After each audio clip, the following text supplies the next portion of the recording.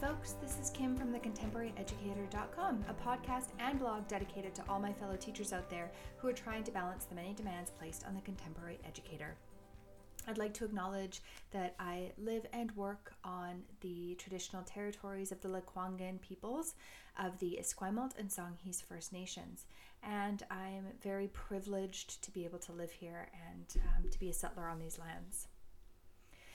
So today is a theater-specific podcast. I haven't done too many of those. I haven't done too many theater-specific blogs or podcasts, but this last week was my auditions and casting, which is why I didn't manage to turn anything out last Sunday. Last Sunday I spent about 5 hours casting my show. This was the first year I'd ever done virtual auditions, and they were pre-recorded and then emailed to me. And so my assistant director and I did them over Zoom.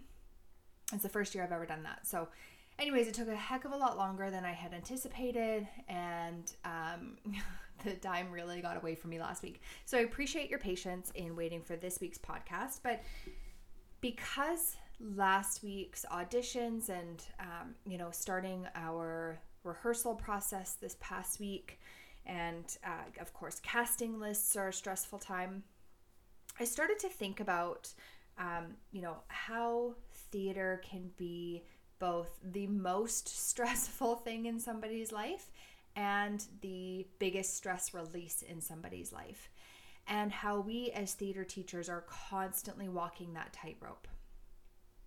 And I often find myself, in the throes of stress right before a show opens, or, a particularly stressful day when, a lead doesn't show up for rehearsal, or there's complications with the set design or the lighting or the tech or whatever kinds of things happen to come up during the run of a show.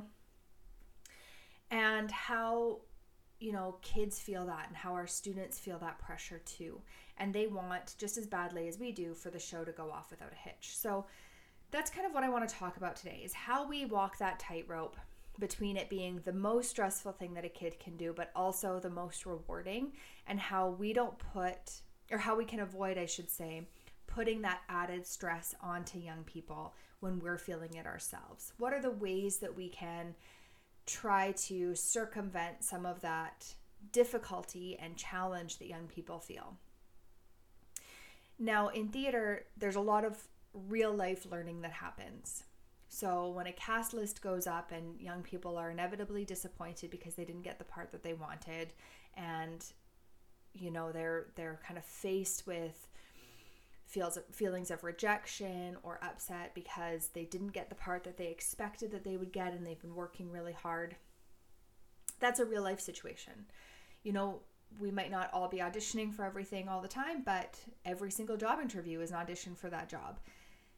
Every time we go on a date, that's an audition for our future relationship. And so, we're constantly met with disappointing auditions, and we're constantly met with disappointment even when we feel the audition went really well. Even when we've been working really hard on ourselves and on our skills and abilities, the reality is that there's going to be disappointment. And as much as I think that it's important that young people have this experience and they learn from it, I think it's equally as important that we help to buffer that feeling of rejection when they're in school still. I know some people don't agree with me on this. There's definitely, a theory out, a thought process out there that if it's going to happen, if they're going to face rejection anyways, they better do it early so that they know how to deal with it, and yada yada. And I guess I can see some value in that, I suppose. However, I really do think that high school is the place where they dip their toe in the water of rejection, and they don't get pushed into the deep end of the rejection pool. And I feel strongly that, high school needs to be an opportunity, or school in general, not just high school, needs to be a place of opportunity where we give as many students as possible as many opportunities to grow as possible. And so if we are constantly saying no, we're not really giving students an opportunity to learn and grow. All we're doing is telling them that they're not good enough, and we're not really helping to boost their self-esteem and self-confidence, so that when they do go out into the real world, they can handle rejection knowing that it's not personal and that they can try again on something else, or, you know, that they're going to be okay even if things didn't go their way. And I think that's really what our job is as theater teachers in particular, but as teachers in general. So I want to talk about the ways that I try to buffer some of that level of rejection for students and make sure that they still feel loved and cared for in the process, and so that they also feel valued for the talent that they do bring and deliver. It's really important that young people understand that casting isn't based solely on talent. So somebody who is very talented may not get the lead part, not because they're untalented, but because somebody else was a better fit for the role, because there's more schedule conflicts, because that person had been in musical theater for longer and so had earned the right to that particular role, because they have vocal lessons with a coach outside of school, so I know that they're going to be practicing their songs on their own. These are all things that I cover with students the week before their auditions. So I make sure that they understand that they may have had a stellar and phenomenal audition, but there's a lot of factors that go into casting, over and above just the fit for the role or ability and talent. I also ask students to sign a piece of paper, like a contract, I guess, that says that they understand what these things are. And it's not for my benefit, it's for theirs, so that they have to read it. They have something that says, okay, I get it. If I don't get the part that I'm after, it's okay. It's not about me. And I think that this is really important for young people to understand, because when they are out there faced with rejection in the real world, you're not going to have, you know, a potential employer calling you saying, hey, it's not you, it's me. That's just not the reality. And so, you know, it's an opportunity for us to make sure that when students in the future are faced with that rejection, that they can still have that mentality of, okay, it's not me, it's the job. It's, you know, there was somebody else who was a better candidate. It has nothing to do with my talent and my ability. Whether it's a theater related profession or not, I think that, you know, kind of mentality goes across the board. So that's one thing I do. I make sure that they truly understand, and I know most theater teachers are doing that. They make sure that their young people truly understand what goes into the casting process. The other thing I do is when I post the cast list, I make sure that I'm in the room when they see it. So I won't post the cast list if I'm not going to be there that day. I'm not going to post the cast list and hide or run away. I make sure that I'm there. I do this so that I can see every single student's reaction when they see the part that they received. If they look at the cast list and realize that they're chorus and they feel like, oh shoot, I'm only chorus, I wanted the lead part, I thought I had the lead part, I want to be there to be able to gauge how severe their reaction is. And when I say severe, I don't mean that they're, you know, kicking and screaming or yelling or angry. I mean, is this going to be something that makes them feel broken and embarrassed and not wanting to participate? So I will often stand right by the cast list, watch every single one of my students see the cast list, get a gauge for how they feel, and actually ask them about it. If I'm not going to be able to be in the room when they see the cast list, I don't put it up. Of course, there have been years when my instinct is to post and run, because I know that there's going to be fallout from students, and because there's fallout from students, I know there's going to be fallout from parents as well. But because I really stand behind my casting process and I'm ready for students to confront me with what their concerns are, it's just in everyone's best interest to be as available as possible when you first post the casting list. And not only available for them to email you, but available in the moment. If you notice that heartbreak, it's really important to touch base with them to gauge how significant that heartbreak really is, and if this is broken theater for them. And if that's how they're feeling in that moment, how do we correct that? How do we make sure that they still feel valued as a part of the chorus when they don't feel that the chorus is a valuable part? So that's one aspect that I think is really important. Another thing that I do is really make sure that I'm available before the audition process. So I'll have several students ask me to help them find a monologue or ask me to help them find a song. So our audition process, I know everybody kind of does it differently. For the auditions, they have to come in with a monologue and a song from a musical. And then for callbacks, I make them do a warm read of a scene from the show. And so when students are selecting their monologue, they'll often ask for help with selections. I make sure that I'm available for every single student who's wanting help workshopping their monologue. Some students will take me up on that, some students won't, and that's totally fine. I have never felt like I've been so bogged down by requests for support that I've been unable to manage it. But I do think that it's a valuable step because it gives you an opportunity to see where students are at before they actually audition. And over and above that, it also makes sure that you can start to see how able they are to take direction in a bigger part. And if they're struggling to take direction, that's a conversation you can have really early on before they even submit their audition or show up for auditions if you're doing them in person.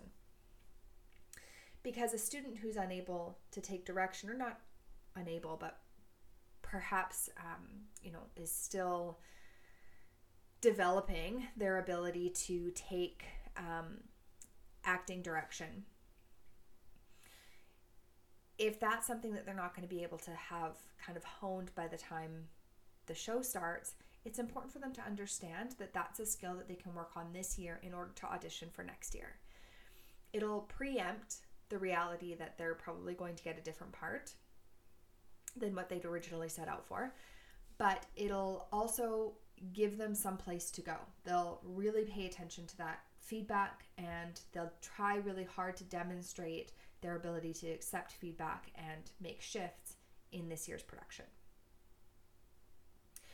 So all of this is kind of basic, but what do you do to build a feeling of community and a sense of cohesion, group cohesion and ensemble once rehearsals begin?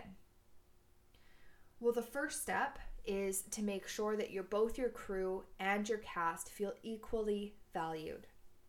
And this is something that I struggled with when I first started. So when I first started, at this school that I'm at now. And the reason for that is that there was no crew. So when I started, it was a kind of a floundering program.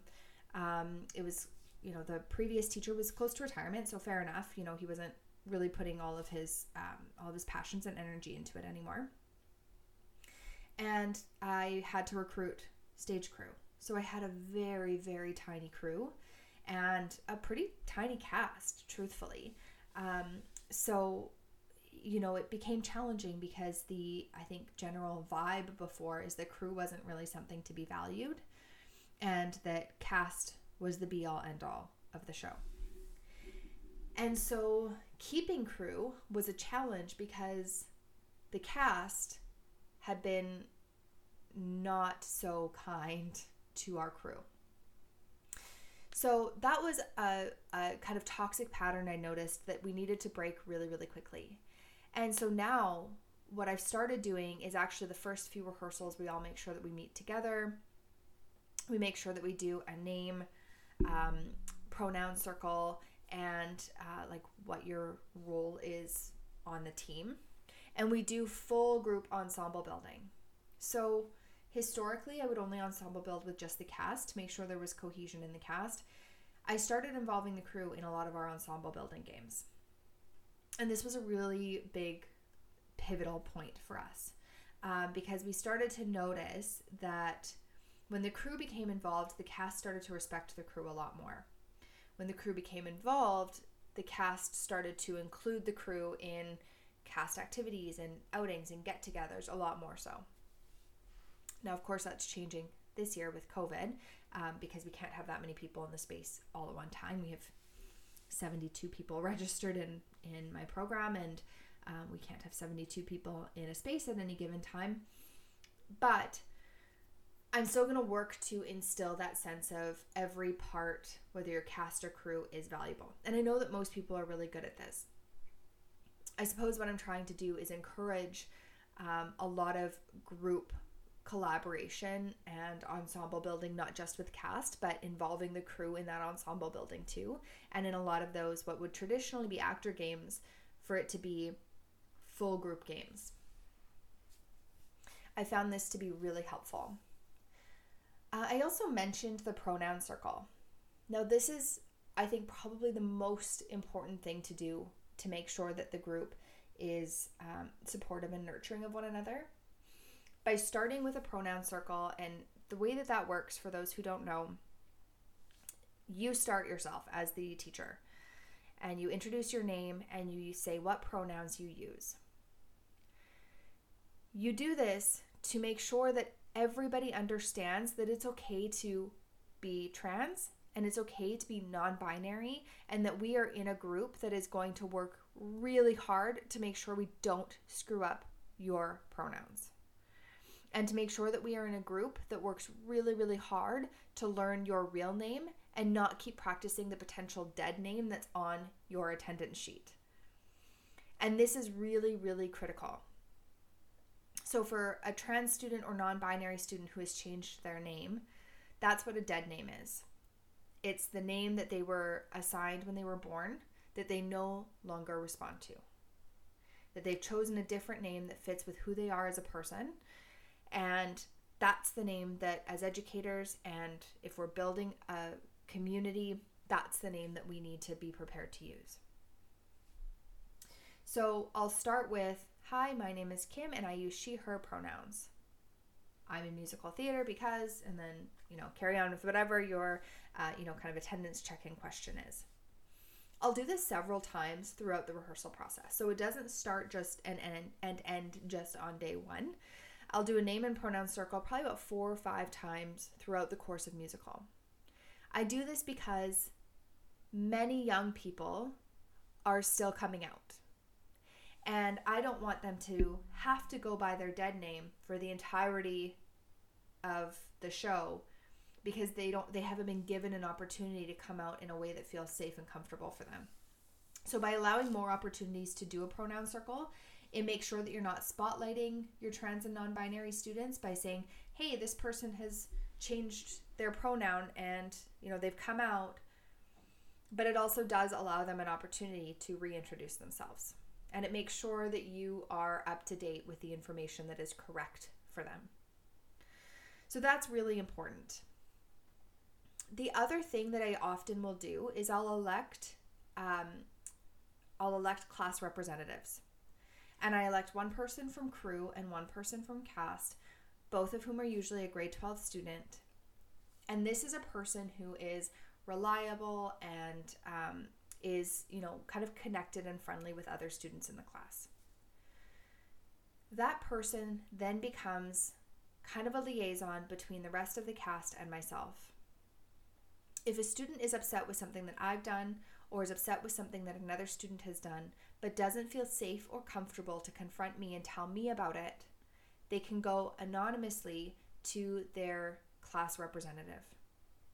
The class rep can then come and report that information to me so that I can address it.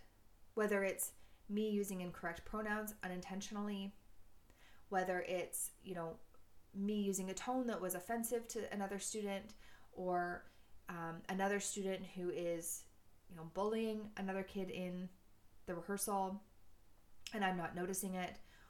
Whatever the case may be, the class rep can then come to me and say, hey, Kim, this is what's going on that we need you to address. That then gives me permission to address it. It makes sure that whoever needs to report that information anonymously can do so and feel safe to do so. And that they don't feel like they have to come to me if it's an issue with me.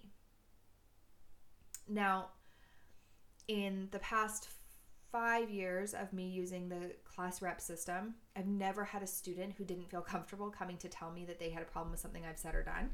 But I have had students who needed to use the class rep because they were scared to report about another student. And they wanted to be anonymous. So they would go to the class rep and say, this is what's going on. Then that person comes to me and says, I don't want to tell you who told me this information, but you need to know this about so-and-so. This system has made it exponentially safer for my kids to feel as though they can report on anything that's going on in rehearsal that I'm unaware of. And as we know, there's tons of stuff that happens behind the scenes, right? There's stuff that's going on backstage that we can't possibly be privy to. And having a student who has eyes on everything and who other students trust and who is able to step into that leadership can really help to make a difference in the sense of community and safety. It also shows students that even though you're the director and you're the teacher, you are not the authority be all end all, that you're willing to share the equality and that you want to create a sense of support amongst the class, not from a top-down perspective. The other thing that is really important is to make sure that if you're choosing a show, try to choose a show that allows a lot of opportunity even for the smaller roles. Where there could be a student who has a smaller part, but that smaller part gets a few lines, or gets featured in a dance number, or is at least on stage through the entirety of the show. This allows your younger students, your grade 8s or 9s, whatever year your high schoolers start with you, this allows them to dip their toe in the water of musical theater and work toward one of the bigger parts while still feeling a part of the ensemble entirely. Without it feeling like, oh, cool, like I'm in one dance number, like what's the point? Or altogether, like what used to be the case at the school I was at, grade 9s, which is where our high school starts, grade 9s weren't allowed in the show at all. And so, this is a good opportunity to start to build your program from grade 9 on. Making sure that the grade 9s get an opportunity to shine a little bit so that then in grade 10, they can get a slightly bigger role, maybe a tertiary or secondary character until grade 11 and 12 when they're going to be the leads. That also makes sure that they're building the skills that they need to be successful those later years, and so that they're invested and they feel important and they feel a part of that community. The other thing I do is I talk relentlessly about how musical theater is a family. And so when things do start to go sideways or they're difficult or, whatever happens, we make sure that everybody understands that musical theater is not just a commitment, it is a passion for people. And that people are there because they are there to support one another. And we use that kind of mantra over and over and over again. I mentioned before in another earlier podcast about coming up with a class slogan or a motto. And our last year's motto for our show was, don't forget to love each other. And I'm not sure what this year's is going to be yet. We haven't gotten that far in, but I'm going to do this every year. We're going to come up with a motto that we can say all together at the end of our rehearsals.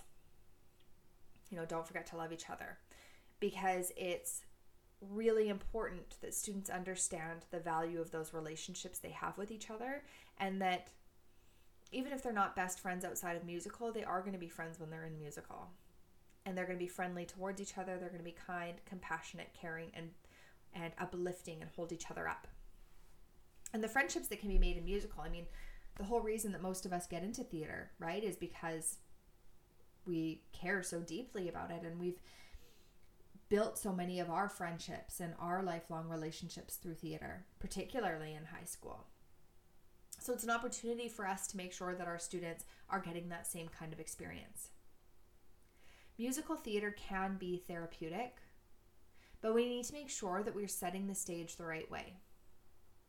We need to make sure that we are preemptively having a bit of a safety net for our kids who are afraid of failure and who feel rejected, particularly after the audition process. We need to make sure that our trans and non-binary students feel safe, comfortable, and supported. We need to make sure that we aren't just throwing our kids into the deep end of rejection because that's what real life is going to throw their way. We need to make sure that our kids are able to dip their toe into the pool of rejection and still feel as though we're going to be their flotation device. We need our students to understand that we are there for them 110%, and that we will help wipe away the tears when they didn't get the part they wanted. But over and above that, we're going to help them work so that next year they do get the part that they want. And this is really the role that we have as theater teachers. And I know, we wear many, many different hats, but we need to make sure that our cast and our crew are a cohesive team, and that they respect and appreciate each other, and they're not, feeling as though one is better than the other. Because, we all know that there's no show without our crew, and there's no show without our cast. So they're just as important as one another. And I know that, most people are already doing these things in their classes. And I know that most people are already trying to foster this, sense of community and cohesion. This year, it's increasingly important that we do that. Whether we're doing it virtually or we're doing it in person, we need to make sure that we're building that sense of camaraderie. And so that's why I wanted to do this podcast today. I just wanted to give some tips on things that I have done that I have found to be particularly helpful. And I'm opening the floor to hear any tips and suggestions that you have that have been, the best things that you've done to help both build your program and foster that sense of community and mutual respect. Because that's the most important piece, right? Is that we have a sense of family in our theater groups. So these are some of the things I do, and every year I'm kind of changing how I approach it, and I'm trying new strategies that some have worked and some haven't. So I'd be really interested to hear what things have worked for you in your communities and what things haven't worked for you in your communities. And if any of these things that I've suggested resonate with you. So just to recap, I suggest, being there when you post your cast list so that you can see reactions from the students and you know which students need a little extra love. I'm going to tack on to that. I always send an email out to the whole staff the day that I post the cast list to give them a heads up that it's going up. So if somehow a kid slips through the cracks and I don't see that they're devastated, that my colleagues can look out for it and can let me know if there's a student who needs a little extra love. I also make sure that if students need support before the audition so that they can prepare for it, I offer unlimited support. I'll help them find a monologue, and then I'll help them workshop the monologue. I'll help them find a song, and then I'll help them workshop the song. During rehearsal, the very first rehearsal, I do a name and pronoun circle. I don't read off the attendance. I allow students to introduce themselves. And I do this with both cast and crew. I also involve the crew and the cast both in all of our ensemble building activities, where we play games before rehearsal starts. I elect class reps, typically a grade 12 student from both cast and crew who already have been through musical a couple of years and understand the process, who can be a trusted ally for students who don't feel safe or comfortable coming to talk to me directly. I do pronoun circles multiple times throughout the rehearsal process, just to make sure that if a student changes their name and their pronoun, that they aren't put under a spotlight to have to do it in front of everyone solo. And above all, I make sure that students are understanding how important it is to nurture and respect one another. This is done in multiple ways, but one of the big ones that I found to be really helpful is our class slogan. So those are some of the things that I do to really help to foster community, connection, and relationship in my musical theater process. Even though, as I said at the beginning, musical can be one of the most stressful things, but it can also be the biggest stress reducer. So how do we walk that tightrope Well, these are some of the ways that I do. And these are some of the things that I have found to be very helpful. So, like I said, I want to open the floor. I want this to be a bit of a dialogue. I know you can't talk back at me through a podcast, but I would love to hear comments and some insight from you on what are your top tips on creating family in your theater community. If you want to reach out, I would love to hear from you. You can shoot me an email at thecontemporaryeducator.com or thecontemporaryeducator@gmail.com. You can also find me on Instagram at teach.emote.repeat. Or, you can like us on Facebook, The Contemporary Educator on Facebook. And I would love to get feedback in any and all way that you want to provide. And even if you're not a theater teacher, but some of these tips resonated with you, which ones? And which ones are you planning to employ? And what tips do you already have that you're using that you think I could benefit from? Tell me, because I want to learn. So anyways, I hope you have a lovely rest of your week. And for all of my theater teacher friends out there, just keep going. I know COVID has been a really difficult endeavor to try to overcome with theater. And I'm really grateful that theater is surviving, and I'm grateful that there are so many incredibly creative and inventive theater teachers out there who are keeping it alive. So thank you for all of your hard work, and I really look forward to hearing from you. Have a wonderful, wonderful week.